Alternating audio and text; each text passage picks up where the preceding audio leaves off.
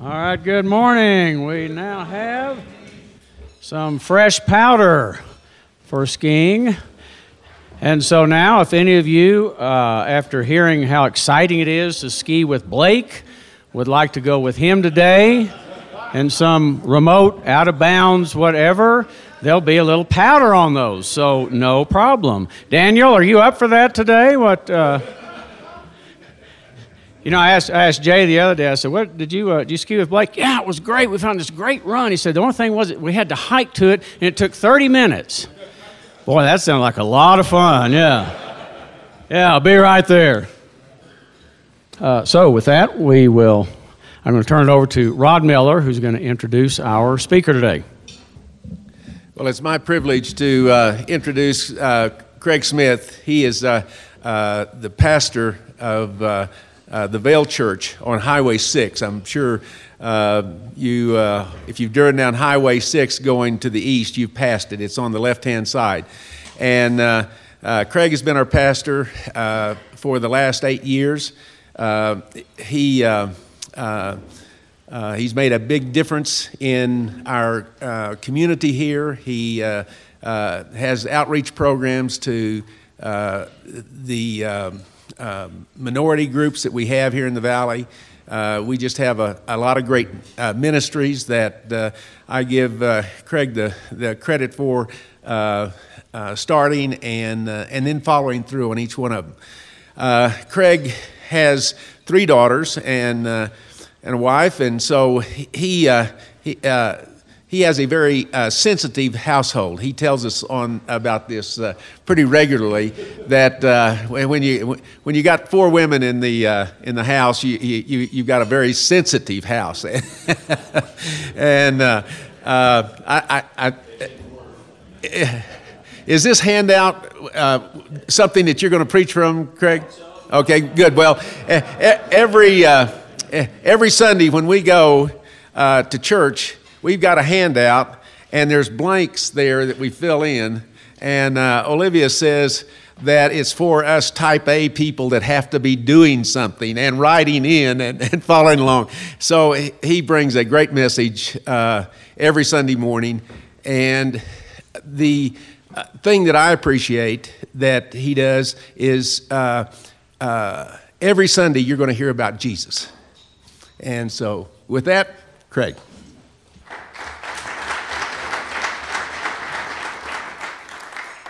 That was very, very good. I have a female dog, too, just to add on top of it. Hey, I'm encouraged this morning, first of all, because there's fresh powder out there. And if this were a Sunday at the Vale Church, it's paid staff and the injured only. That's all it is. There's no one that's at church. So thanks for being here. I know you're here because you paid for it, and that's good. But it's a great honor to be able to join you another year at High Ground and to share from Scripture today. And initially, I had an original message that I had mapped out last week. I was out of town in Arizona, and so I carved that out for us. And then as the conference just kind of continued to unfold, there just emerged to me kind of a theme that's percolating up as you hear these wonderful speakers. And there's been this kind of high drive charge to the hoop, really, on high challenge discipleship calls. And so yesterday morning, I just kind of felt the Lord maybe asking me to pull a Peyton Manning and call an audible at the line. And so as Doug was speaking, really, I just thought I heard, Omaha. And so anyhow, I went home and I changed things up. And so I hope it goes okay today. And let me just give you a brief context as to my world as a pastor here, serving in the Vale Valley. Some of you might know that the valley is called Happy Valley. And that's kind of how the visiting world knows Vale. It's Happy Valley. But if you talk to anyone who lives here, serves here, works here, ministers here, they'll tell you that there's a lot of darkness and there's a lot of pain and there's also a lot of spiritual lostness in this valley. And so especially among the locals, and that's often seen in our churches. And so talk to pastors, they'll tell you that. In fact, if you go to our church on any given Sunday, you can pick out a row, and the lineup might go something like this in our church. You might have a pink-haired, tattooed hippie sitting next to a well-educated, skeptic, agnostic type, sitting next to a young working-class couple who's fairly new in their Christian faith, sitting next to a CEO of a Fortune 500 company, sitting next to just a God-fearing, Christ-centered, ministry-minded, doctrinally sound couple who's going for it, sitting next to a transgender who's now a female, who's sitting next to a homosexual couple, who's sitting next to a visiting professor from Dallas Theological Seminary. That's our church.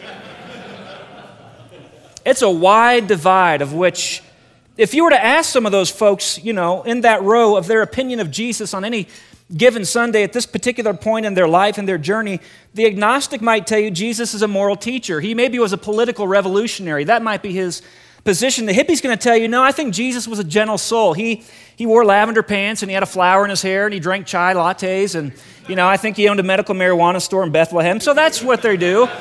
And so we get to deal with a lot of diversity in our church, and because we're a smaller context in the Valley, we know these people, we see these people, we get to do life with these people, and that can make you uncomfortable at times, really.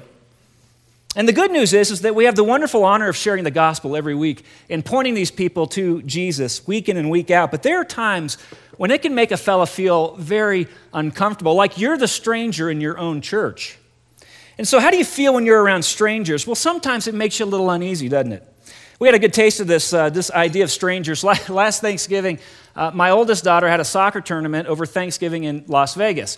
And so here it is, pastor and his wife and 3 daughters heading off to the city of sin for a little holiday fun. And we did what everyone else does. We walked the strips, each day and kicked around. And to be honest, I was just a constant watchdog. I just could not do anything but make sure no weird strangers are going to touch my girls as we're navigating the mass of humanity that's walking the strip. And so, as you might know if you've been to Vegas, there are a lot of, quote, strangers there.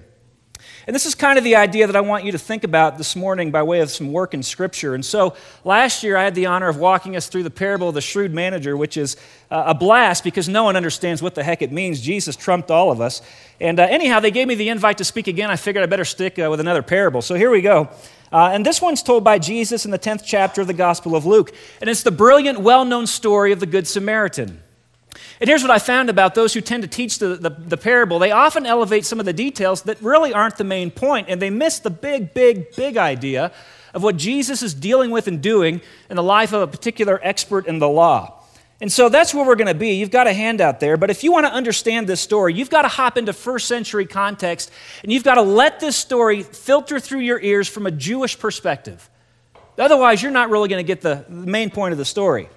And so Jesus is telling a Jewish audience the story of the Good Samaritan, and you're going to see that there's really 2 primary players in this narrative. And the broader story that Luke is telling, the first involves a lawyer. I wish Kelly were here. He'd probably get a kick out of this. He's going to be the Old Testament expert in the law. And so this man held a very conservative view of all that God required of his people. So you might want to think of him as kind of he's the spiritual Rush Limbaugh of Jewish society. That's who he was. He believed the Old Testament law to be the very word of God, and so most likely we're talking about a Pharisee. And as such, he was one who held a very significant role in copying, interpreting the Old Testament with just great detail. So he's the Old Testament Bible answer man. So you've got a lawyer, and he's seen among the crowd as being the spiritual conservative. That's who he is. And then you're going to have a second character in the story, and that's Jesus. And believe it or not, he's being viewed by some as the spiritual liberal. Can you imagine? Jesus the liberal. But to the teachers of the law and to the religious elite, this is how they viewed Jesus. You might say, well, why? Well, he's saying things in the name of God that no one says. And he's doing things in the name of God that no one does. And he's claiming things as God that no one's ever claimed. And so that might make a few folks uncomfortable. Imagine if I showed up this morning and I said to you, you know your scriptures. I said, you've heard it said in Scripture, sell all of your possessions and give them to the poor. But I tell you a new thing today, sell all of your stuff and give it to me. You might think, that's new. That sounds a little liberal. And so you can see how the cultural spiritual conservatives views Jesus as this kind of liberal rabbi. And he's been teaching and interpreting Old Testament in a very unique way. And so that brings you to Luke chapter 10. You're going to see the conservative expert's going to square off with Jesus the liberal, supposedly. And it begins with a test in verse 25. Luke writes, on one occasion, an expert in the law stood up to test Jesus. Teacher, he asked, what must I do to inherit eternal life? So the lawyer stands up in the presence of Christ and others, and he asks him a question, and it's not because he doesn't know the answer. He's not an uninformed guy. It's because he wants to test Jesus. And what he wants to know is this rabbi, this teacher, orthodox? Is he conservative? Is he someone we should listen to, or is he liberal as I think he is? So he asked the question, what must I do to inherit eternal life? And friends, yes, long before the Reformation, that was a common question. And what he's asking is, what must a person do to live in the very presence of God eternally? That's a pretty important question. This is not an optional concern. The expert in the law wants to know about the very foundation of what it means to know God and to experience salvation. Now, Jesus is supposed to do what when he's asked a question? He's supposed to give an answer. So look at what he does next, verse 26. "What is written in the law?" Jesus replied. "How do you read it?" So instead of answering the question, Jesus asked one of his own, and in doing so, just so you understand rabbi culture, he's breaking every protocol in communication. It's highly offensive, actually. And so you imagine maybe the expert of the law, the lawyer's a little miffed at this point. You don't answer a question with a question, but Jesus says, what does the law say about eternal life? After all, you're the expert. You're the Alex Trebek. So how do you read it? And the lawyer gives his answer in verse 27. He answered, "Love the Lord your God with all your heart and with all your soul and with all your strength and with all your mind, and love your neighbor as yourself." The lawyer answers with the great commandment, driven by Deuteronomy 6:5. That was the core confession of the people of God. And then they were to love God only. And then Leviticus 19:18, you're to love your neighbor. These are not two separate commands. They're really just two expressions of one command. And so to love God includes loving your neighbor and vice versa. So all you have to do to inherit eternal life is consistently love God with the entirety of your being and love other people above yourself. That's all you have to do. So Jesus is now going to turn the table on the lawyer's head in his answer, and he's going to set up a little dilemma. So he responds to the lawyer and he says, "You have answered correctly," Jesus replied. "Do this and you'll live." So everything's good. Should be the end of the conversation. But there's a problem now. Because the lawyer who's trying to trick Jesus without really realizing what's happening just got tricked himself. And Jesus just created a dilemma for this expert in the law because the lawyer's caught. If he answers in front of his Jewish friends in that crowd that day and he says, "I've done that," everyone who knows him and listening to him says, "That's not true." But if he says, "I haven't done that," then he's admitting he doesn't have eternal life. So he's on the spot. He's on in what theologians call deep dialogical doo-doo. He's in deep trouble. Because either answer brings him discredit and he's going to lose personal honor. So what he needs some detail from the law that he can grab hold of to justify himself and thus go on forward in his community with honor and dignity. So here's what he comes up with in verse 29. But he wanted to justify himself, so he asked Jesus, "And who is my neighbor?" Now, like the first question asked by the lawyer, this question was also common. And the answer in first century Palestine, certainly to a Pharisee, was this: if you're Jewish, you're a neighbor. And if you're not Jewish, you're not a neighbor. And if you're not a neighbor, you're not obligated to love that person. So the lawyer's hoping this would be his out, his excuse from having to love everyone. And the Pharisee believes only a Jew is a neighbor. So he poses the question to Jesus to see how he's going to answer. And Jesus is Jewish. So the expert of the law, how do you think he expects Jesus to answer and respond? You would think that he's going to agree with this lawyer. But instead, Jesus offers the parable. In verse 30, he's going to teach an earthly story with a heavenly meaning to get to the heart of the matter and the heart of this particular lawyer. So the story begins in verse 30. In reply, Jesus said, "A man was going down from Jerusalem to Jericho when he fell into the hands of robbers, and they stripped him of his clothes. They beat him, and they went away, leaving him half dead." So Jesus begins this great story. It involves a man who's making the journey from Jerusalem down to Jericho, and Jesus was very familiar with that road. It had a very, very dangerous history. In fact, in his day, it was called the Way of Blood because of so many ambushes by criminals and robbers and the blood spilt on this road. And if you see it in its actual terrain, it's a winding, meandering road, very conducive for ambush. So there's a man walking the road alone, and what's fascinating with Jesus is he uses the most generic term there is for the word man. And here's where the details become very important to the lawyer. Is the man naked? Likely not. Is he dead? Likely not. It's actually true the rabbis of Jesus' day had 5 stages of dying identified. They had 400 years to work this out, and so they clarified it pretty well. And I'll just condense it to three. There's the preparing to die stage, the almost half-dead stage, and then the fully dead stage, of which you will experience all three in your life, by the way, and you're welcome for that. So Jesus says of this man, he's what? Half dead. He's unconscious. You say, why are the details so important? Well, they're important because they might help the lawyer determine if this man is a neighbor, i.e., Jewish. For example, if Jesus mentions the kind of clothes this man's wearing, perhaps he can determine, is he Jewish, is he Roman, because Jews dress differently than the Romans did. Be like, if you're at the DIA, Denver Airport, you saw a guy wearing tight-pressed Wrangler jeans, pointy boots, starched white shirt, mother-of-pearl buttons, 10-gallon hat. He's from where? Texas. Providence, Rhode Island. You're right. So here's the guy in the story, and the beauty of Jesus' wisdom is that no one can tell if he's a neighbor. They don't know. It's a great story. So listen to what happens next in the story. Jesus continues, a priest happened to be going down the same road. And when he saw the man, he passed by on the other side. So too a Levite, when he came to the place and saw him, he passed by on the other side. So a priest now passes by the man who was beaten and left for dead. Why would a priest be going down from Jerusalem? Well, he's coming down from doing his priestly duty in the temple, which means he has to be ceremonially clean, right? So he passes by the stranger. He walks on the other side. According to oral law, he's got to stay 4 cubits away from this man, or else he loses his ritual purity. Next comes a Jewish Levite. What does he do? Same thing, passes by on the other side. Now, if you're the Jewish expert in the story and you're following the logic of the story, first comes a Jewish priest, next comes a Jewish Levite. Who should come next? And it's not a Jewish ambulance. It should be a Jewish worshiper. That's who should come next. Verse 33. But a Samaritan, as he traveled, came where the man was, and when he saw him, took pity on him.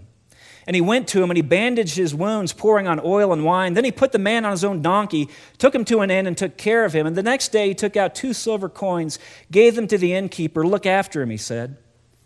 And when I return, I will reimburse you for any extra expense you may have. So you have a man in desperate need. We have no idea if he's a neighbor or not, i.e. Jewish or not. You have a priest pass by, then a Levite, and then we don't have a Jewish worshiper pass by. Rather, we have a Samaritan.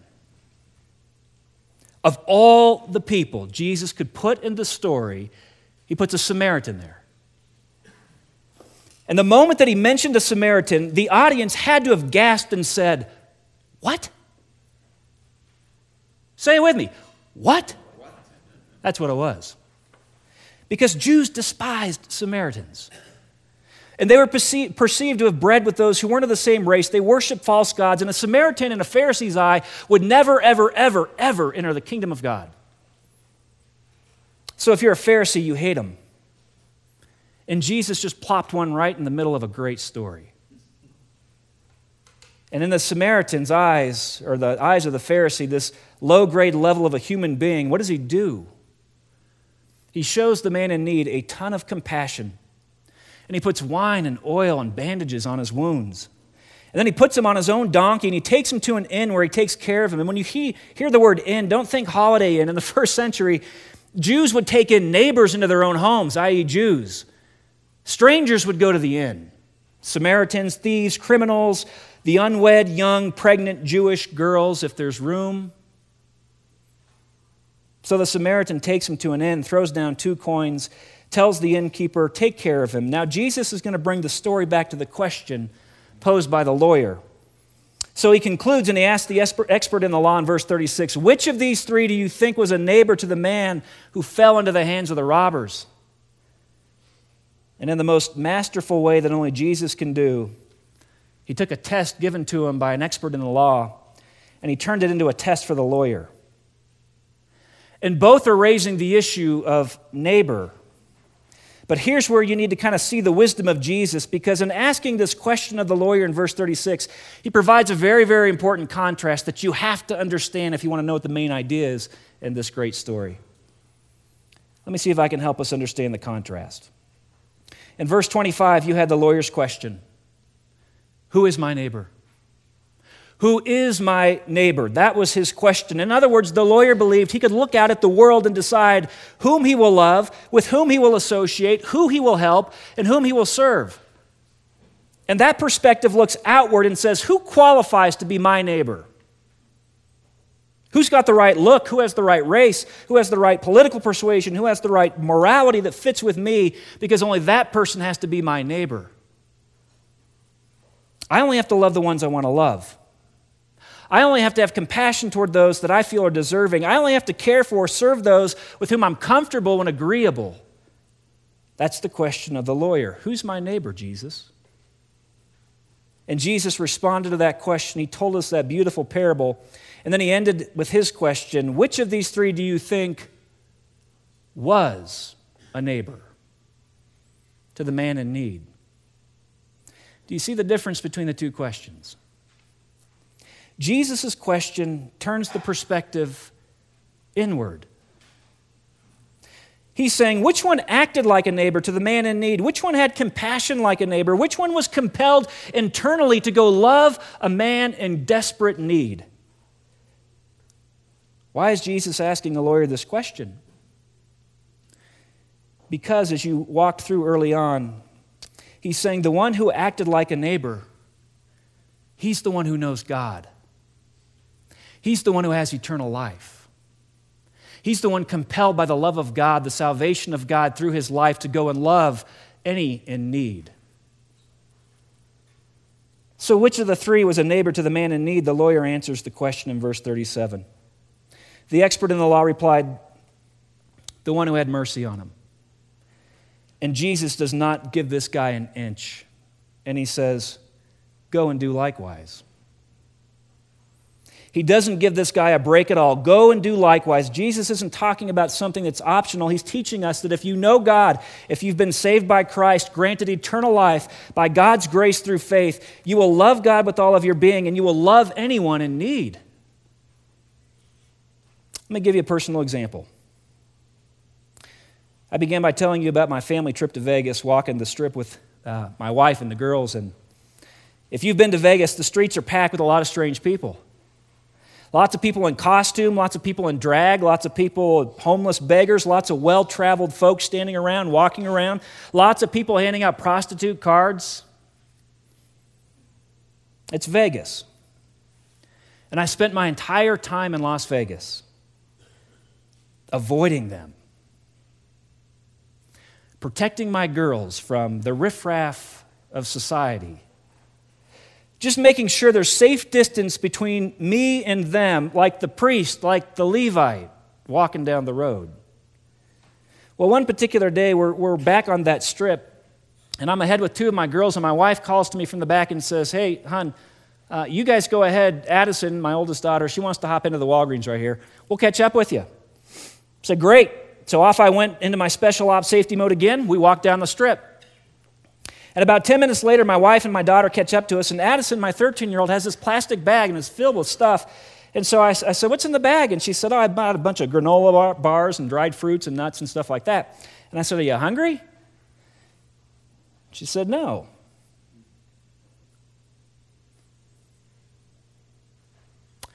We keep passing by all these people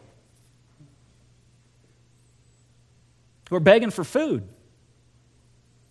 So I went into Walgreens and I pulled out my wallet and I bought some food. And I just want to hand it to him, Dad, and just say, God loves you. She may as well have been the Holy Spirit herself, just piercing a heart with deep conviction that a 42-year-old pastor would walk down the strip in Vegas doing everything he can to avoid, ignore, protect himself and his family from the strangers. And a 13-year-old girl, early in her faith, is acting like a what? A neighbor. She's being a neighbor. And I have no idea if any of those folks came to know Jesus by her actions. God knows that, not me. But I can say with humble integrity that my 13-year-old was doing a lot more kingdom good on the Vegas Strip than a 42-year-old pastor was. And I look back on those faces now with the words of Jesus in the parable of the Good Samaritan, and I just can feel God saying to me as I envision those people on the strip, Craig, my son, I've asked you to go be a neighbor to them. And aside from whatever you perceive to be their godlessness, you are to be compelled to love people like that because you have tasted the gift of eternal life and the love of Christ in you. So, men, the question on the table for you and for me this morning is this: are you a good neighbor?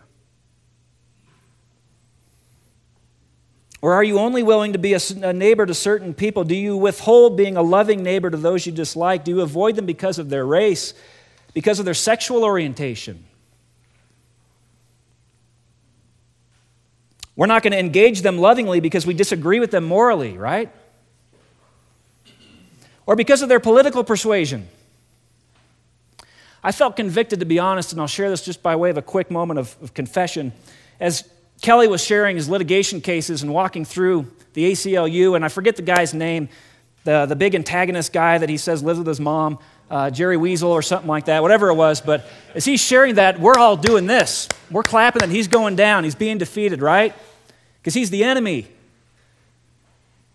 And driving up this morning, I was thinking, maybe a better response would be for all of us to drop on our knees and pray for that man in compassion and ask that God might grant him eternal life. And I'm not trying to shame you, I'm just shaming me. Do you engage people regardless of how you see them because you have a goal to want to share the love of Christ with them and they're in great need? And it's not just to do social good, but ultimately it's to do gospel good. And are we living in such a way that God would look upon us and say, you're a good neighbor to those in need because you have received the gift of eternal life? Jesus called the lawyer and he said, go and do likewise. And per the example of the Samaritan who had compassion, James says the exact same thing in his epistle in chapter 2, verse 8. If you really keep the royal law found in Scripture, right, the one that encapsulates all of them, love your neighbor as yourself, James says, you're doing right. You're doing right. Sunday, most likely, this homosexual couple will come and sit in the front row right next to me. I think they do it on purpose. And there's a part of me that struggles to go up and preach. There's a part of me per this story that says they need the gospel. And I'll let God be God over their journey and their story and how he works that all out. But my job is to help them bump into Jesus and let him do his work. So I want to say thanks for the privilege of sharing the word with you. And what I do know is this: you're going to leave this building, you're going to go on that mountain, and you're going to encounter a bunch of strangers. And then you're going to get on an airplane and go back to your cities and your communities and your neighborhoods and your workplaces, and they're going to be a bunch of strangers. And you got to wrestle with your own conviction around who you avoid and why. Because they have great need. So let's pray. Father, I believe it is true. The core of my being, that no matter where we go, we just will never lock eyes with someone who doesn't matter deeply to you. And I confess so often that like the Levite and like the priest, I just walk on by. Because of some uncomfort in me, some distaste in me, some perceived, whatever it might be, there's a hang-up inside of my heart, and I'm qualifying who has the right to be my neighbor instead of listening to your word and acting like a neighbor. And so I pray for us as your sons that you would compel us to engage those, even if it makes us uncomfortable. Not to validate what they're doing, but to give them the gospel that would change their eternity and transform their life on this earth. So today, might it be a good day that your men engage, men and women on the slopes and at the restaurant and in the shops and in the village, and take a step if they see someone in great need. and let you be God. Thank you for the master storyteller. He's our Lord and our Savior. Because we have the gift of eternal life, oh, by the power of your Spirit, might we go be good neighbors today. We pray it in Christ's name, amen.